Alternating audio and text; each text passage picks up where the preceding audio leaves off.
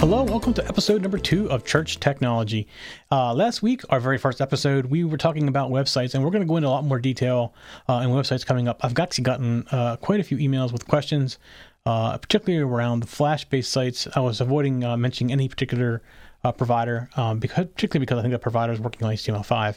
So I'm just trying to continue on a different path until we hear from them for sure. However, this week, I do have another question that came up, and that is how to use cloud-based services, or is it even safe to use cloud-based services? And this came partially from one of our other shows, Security Decoded, where we had the question about using cloud-based services, and it eventually turned over to be a church-type discussion as well. So is it safe? Is your member data safe in the cloud? That type of thing. And I have some personal experience with a number of different cloud services relating to the church-type stuff, and we're going to talk about that a little bit here as well. So first thing, let's talk about the cloud-based email. So is it safe to use cloud-based email? So the question came from somebody using Microsoft's Outlook cloud-based solution. And is it safe? Yeah, probably. I don't see much of a risk with using something like that. It's pretty well protected. Microsoft's getting much better at security. I mean, they're working really hard on Windows, but their network security is pretty decent around some of their cloud-based products. So I would say there's not much danger there. And I want to take that a little bit farther because the most popular one, though, is probably Gmail, and that's in Google Apps. And is it safe? Yeah, I would think it's safe too. We actually use Google Apps a lot here. In fact, we used to have the hosts exchanged in the cloud, and we went to Google Apps and more for collaboration. And that's part of what I'm going to talk about with the cloud-based technology. More than saving money is the collaboration, especially for small churches that maybe don't have volunteers that aren't in the office every day. Maybe they work only at night. And the collaboration gets very hard if not everybody's together, and it just makes it much easier if you have a solution like Google Apps. So there's actually some things inside Google Apps that I can recommend as well. Like there's one called Podio, which is great for, it's an app that's free if you have Google Apps that allows you to do project management, and you can use that with your ministries to keep all things under control, everybody communicating together and stuff like that. So, and again, that's free. However, I will say Google Apps is no longer free. At one point, it was free. Now it's like $5 per user. So if you're talking about a church with 5 people, let's say it's $25 a month. I think it gives you each like 5 gigabytes of storage and for document storage. But the thing about using Google Apps is you wouldn't have to buy Microsoft Word anymore if you didn't really want to, because you can all work off Google Docs in the cloud. And the other thing, it allows you to, which I don't have it here, my Chromebook allows you to buy very inexpensive laptop-like devices that people can get into your accounts. Like say you have a volunteer, you don't want to buy them a laptop, but they're doing a lot of documentation for you, keeping track of other volunteers. You can get them a $250 Chromebook, and they can get to the apps, and you can work with Podio and all that stuff, or they can do it on their home computer for that matter. But if you want to provide them with something, you can provide them with something. It's very inexpensive. No hard drive. It's all Flash based and very easy to control. So that's the document side of it. Now, there's a bunch of things you can do in the cloud, and I'm going to stick with Google Docs for a little bit. There's calendaring. You can put those calendars on your website if you wanted to. If you want to centralize your calendaring information, you can do your mail, you can do your docs. And docs include Excel, all that. The docs, if you have multiple accounts in the Google apps, you all can share documents as well. And if you've ever seen how Google Docs does sharing of documents, say 2 of you are in the document working on it together, you can see what each other's doing. So you can be in there together at the same time, but you can change the document, see what each other's doing, and without destroying anything. So it's awesome. It's an awesome way to do it. So the next thing would be file storage. And there's a number of things. Google Docs or Google Apps does have file storage. But by far the most popular file storage thing is Dropbox. Just about everybody's heard of Dropbox. And is it better than Google Docs? I don't know. We use Dropbox because we've used it longer than we've had Google Docs. So on Google Storage, I think its syncing is better than Google Docs, but it's been improved in Google too, so I'm not sure that's the case anymore. So is there a danger there? Well, I think there's more of a danger possible with Dropbox. Not that I think it's a high risk, and depending on what kind of data, if you're storing service details and things like that, more than likely nobody's going to care necessarily about it. The advantage, I think, to Dropbox is it's a little more stable. To me, it's a little more stable. Plus, you can get a lot bigger storage, a lot less. I think it's expensive. Of course, that's all changing. Google's getting really competitive with some of the pricing now, so that might not be the case anymore. So it's something to consider. But there's other ones too. There's Box.com is another one. It's a Microsoft product. There's iDrive, or is it iDrive, or what's it? Microsoft. Box.com isn't Microsoft. It's I can't remember what it is, but Microsoft has a solution as well that you can get. SkyDrive. It's called SkyDrive. So there's a bunch of different ones out there right now, and I don't think any of them are any better than the other ones. It's whatever you're used to using. But if you already have a Google Apps account, you might want to look and see what it would cost to add storage there, since you just keep it all one location that way. There is one thing about the Google storage apps, and you can do a little bit better sharing control between other apps, other people that are on your same domain and everything as well. Okay, then there's Office 365, which is a pay per month or pay per quarter service from Microsoft for like Office. Now, you have to decide, do you really need full-blown Office? Now, if you're using PowerPoint for your services, then yeah, you probably need it. If you're on Macs and you're using the Mac software and Keynote to do your shows, then probably not. But if you don't think you need it for like doing Word documents like that, and when you look at Google Apps, their apps document management stuff is pretty decent. It's definitely not Word, but if you don't need all the advanced features in Word, you may be perfectly fine with it. We use it for a lot of things here, and don't use Word very much anymore. In fact, I only have Word on this machine. I do use Pages occasionally, but typically I'm doing it in a Google Doc because it's powerful enough for most things that I want to do. So a few other things that are in the cloud. So we're so hard to talk about email and the basic stuff, but there's a lot of other things in the cloud for churches. I mean, it's amazing how many things are out there now that are available for churches to be able to use. And here's the advantage of using cloud service. And I'm going to define cloud service a little bit better. So everybody thinks of the cloud, and basically the cloud is basically a marketing term, because we had cloud services before they were called cloud services. If you ever had a hosted Exchange account, it was called Hosted Exchange, but it was a cloud service because it wasn't hosted by you. It was all on the internet somewhere that you didn't really know where it was. You don't have to manage it. All you do is go in and set up your accounts. That's a cloud service. And they've been around a lot longer than what we called them cloud services. And somebody created this marketing term called the cloud, and ever since then, we have this thing, it's in the cloud. Well, there's different types of clouds. There's private clouds, public clouds. There's clouds inside of companies that aren't public on the internet. They're all inside. And it depends on who you talk to. One person will say a cloud technology is basically, as I described it, a service that's managed outside of yourself. You don't got to worry about the service. You just sign up for it, and the servers are all handled behind the scenes, and you don't got to do anything. That's the best definition of a cloud service I can find. Some people will call a cloud service a virtual environment. Well, yes, they are, because they're on the internet, and you don't got to manage them. And typically behind the scenes on a cloud service is a virtual server type environment. So it really depends on who you talk to, what the cloud is. So when I talk about the cloud, I'm basically saying things that are hosted on the internet, not hosted in your facility. You don't have to worry about the management of them. Somebody else is doing the backups. Somebody else is changing the hard drives out. That's a cloud service. So whenever I talk about cloud, that's what I'm going to say a cloud is. So that being said, there are other services beyond just file storage and email and documents and all this stuff that can support your church. Now, I have experience with one called Fellowship One. So if you've never heard of it, you should probably go check it out. It's fellowship1.com. It is a cloud-based or a cloud service that manages your members. So it has the ability to keep track of anybody that comes to your church, what they've given as far as contributions go. They have one-line contributions. They can keep track of small groups. They can keep track about any part of your church, and it's all done completely in the cloud. The cool thing about them is they have some really neat kids check-in technologies.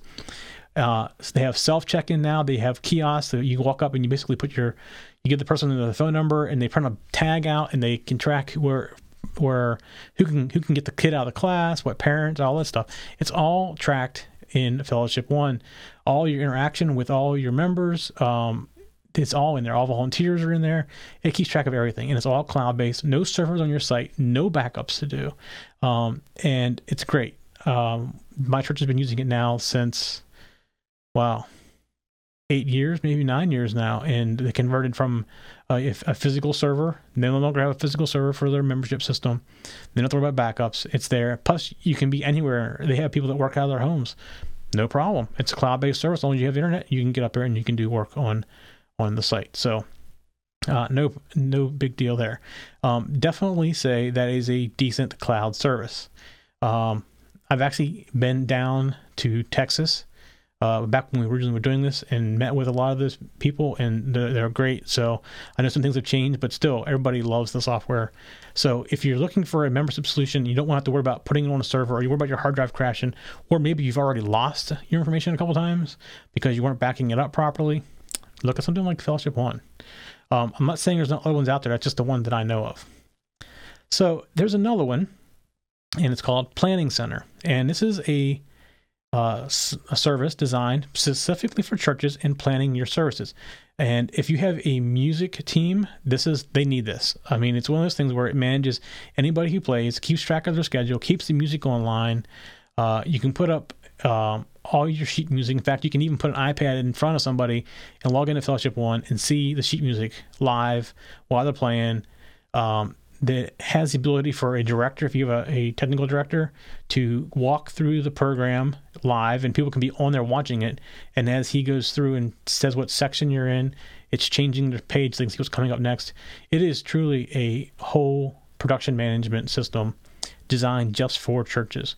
Now, it can be used for other things other than churches, definitely, but it's a cloud-based solution that can do all the scheduling, all the music management, and song management. You can transpose music in there. It does all that stuff, and for your church, and it's actually very, very inexpensive for what it does, and it's actually crazy inexpensive for what it does.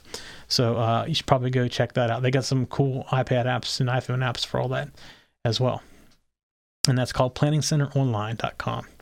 So it's another cloud service. So probably what you hear me saying here is there is nothing really bad about cloud services. There are some things to consider. So with Fellowship One, if you're using their contributions, your contributions information is stored there. Is that good or bad?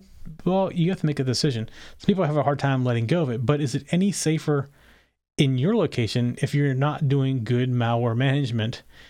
Which, from my experience, most churches do not do good malware management, so they have machines that are infected all the time. If you're taking in credit card and check information and your machine's infected, it's just as easy to get it leaked out. Where if you're using something like Fellowship One, that everything's encrypted in the process, and they're storing it encrypted because they got to meet PCI compliance rules, and on the backup, I think it's not any more dangerous to store it in the cloud. Obviously, you don't want to store credit card and payment information and private information in somewhere like Google Docs, especially if it's shared. But y'all know it's not any more dangerous than storing it on your computer. So, especially depending on the smaller churches, they come in, and sometimes the offices are open, and the secretary's computer's on, and somebody can get on there and use it to get to the internet, and it's hard to see what they're going to see. You know, is that any more dangerous? Nah, probably not. So there's a whole other discussion about security of the data. And yes, I think churches are too lax on security. And again, that's just my security hat coming from Security Decoded and Security 101 and being in that industry. But I just know the data the churches store and is very sensitive. So when I say that I don't think you have much danger going to the cloud, I don't think you have much danger going to the cloud, because I'm very sensitive about private data going to the cloud. That's my day-to-day thing is, personal data and credit card data protection. So I definitely live that every day. So I've given you a couple of different options for cloud-based services. They're not the only ones out there. They're probably the most popular ones. But you can definitely save money. So here's how you're going to save money. If you're running a service right now, you probably have a volunteer that's coming in, working on a server. The server needs backed up if it's being backed up. So the question is your server being backed up? And if it's not, you better get it backed up. So you got to maintain the electricity. You got to have somebody come in and maintain the hardware. Hardware goes down. You can probably only get your data from inside of the church if your server's in the church. So you're limited to where people can be as far as volunteers go. And if you don't, then you got to have VPN or some kind of remote capabilities. You got to pay for that as well. What happens if you have a severe fire? I mean, all stuff, you're backing up, taking it off site. You have all these different things you have to worry about the server. Does the server need upgraded? Does it need more RAM? Is a hard drive failing? You just think of all the different things you have where you go to a cloud-based services. That's none of your worry. Your worry is, paying them the monthly fee, which for most of these things that I'm talking about is very minimal. And that's it. You can access it from anywhere. You want to go on vacation for a couple of days, but you want to make sure you're not letting things fall through the cracks.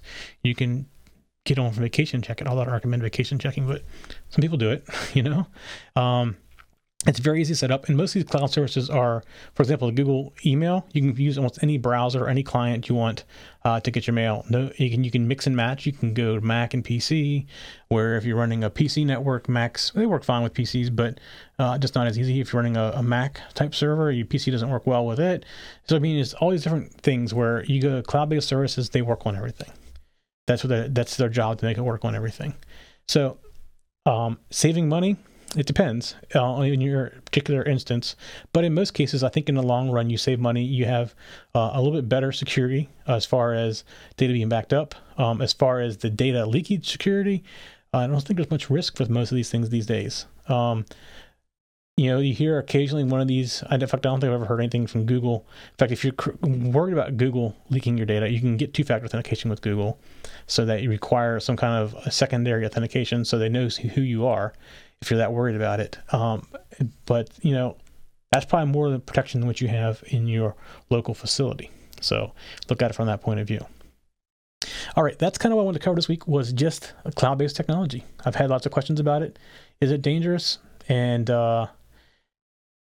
the answer, I would say, it's not overly dangerous. You will find most corporations are restricting access to things like Dropbox. They're putting up their own. They may go to box.com or something like that, where they buy a certain area or private cloud areas. But just because they have such a big organization, they're hard to control. If you're a small to medium-sized church, you can control it, no problem. So I don't think you have much of a risk there as far as data leakage goes. No more than if your AV's out of date, which is what I find in most churches, is your AV's out of date. So, anyways, that's it for this week. Just a reminder, this is only our second episode of this show, and it is done every Monday, and we release it every Monday. And we can get us on YouTube at youtube.com/TechZenTV, and all of our shows are out there. There is a playlist just for this particular show, but you may find some of our other shows interesting as well. I've been talking about security this week. You can look at Security Decoded, Security 101. There's good stuff on those. You can also go to techzen.tv, and all of our show notes are there. So if you want to look at the show notes from this show or any of our other shows, you can get that there. And if you're getting us downloaded automatically, then you can get us off of iTunes or any other podcast directories. Pick your favorite one. But whichever one you use, we definitely appreciate it if you'd go out and give us a rating, because it helps us to get found if we have ratings. And more than people understand, it helps us a lot if you give us a rating. If you're on iTunes, go give us a rating, give us a comment. This helps us get found inside of iTunes.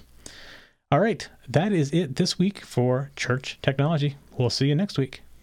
For show notes for this show, contacts, and more, go to the techzen.tv website, where you can get show notes for all of our shows. We love to hear from our viewers and listeners. We have an email, a Twitter, and a phone number where you can contact us for each show. For details, visit the techzen.tv website and get the show details. You can also make a video and upload it somewhere like YouTube or Vimeo, and then just send us a link. You never know, you may see your video in a future show. You can get all of our shows delivered automatically to your favorite device by going to your favorite podcast website like iTunes and subscribing. Each of our shows also has a YouTube channel you can subscribe to get regular updates. Our shows are also available on most internet radio networks like Stitcher and TuneIn Radio. You can also watch and listen to our shows on Xbox, TiVo, and Roku. You can even find us on your Zune.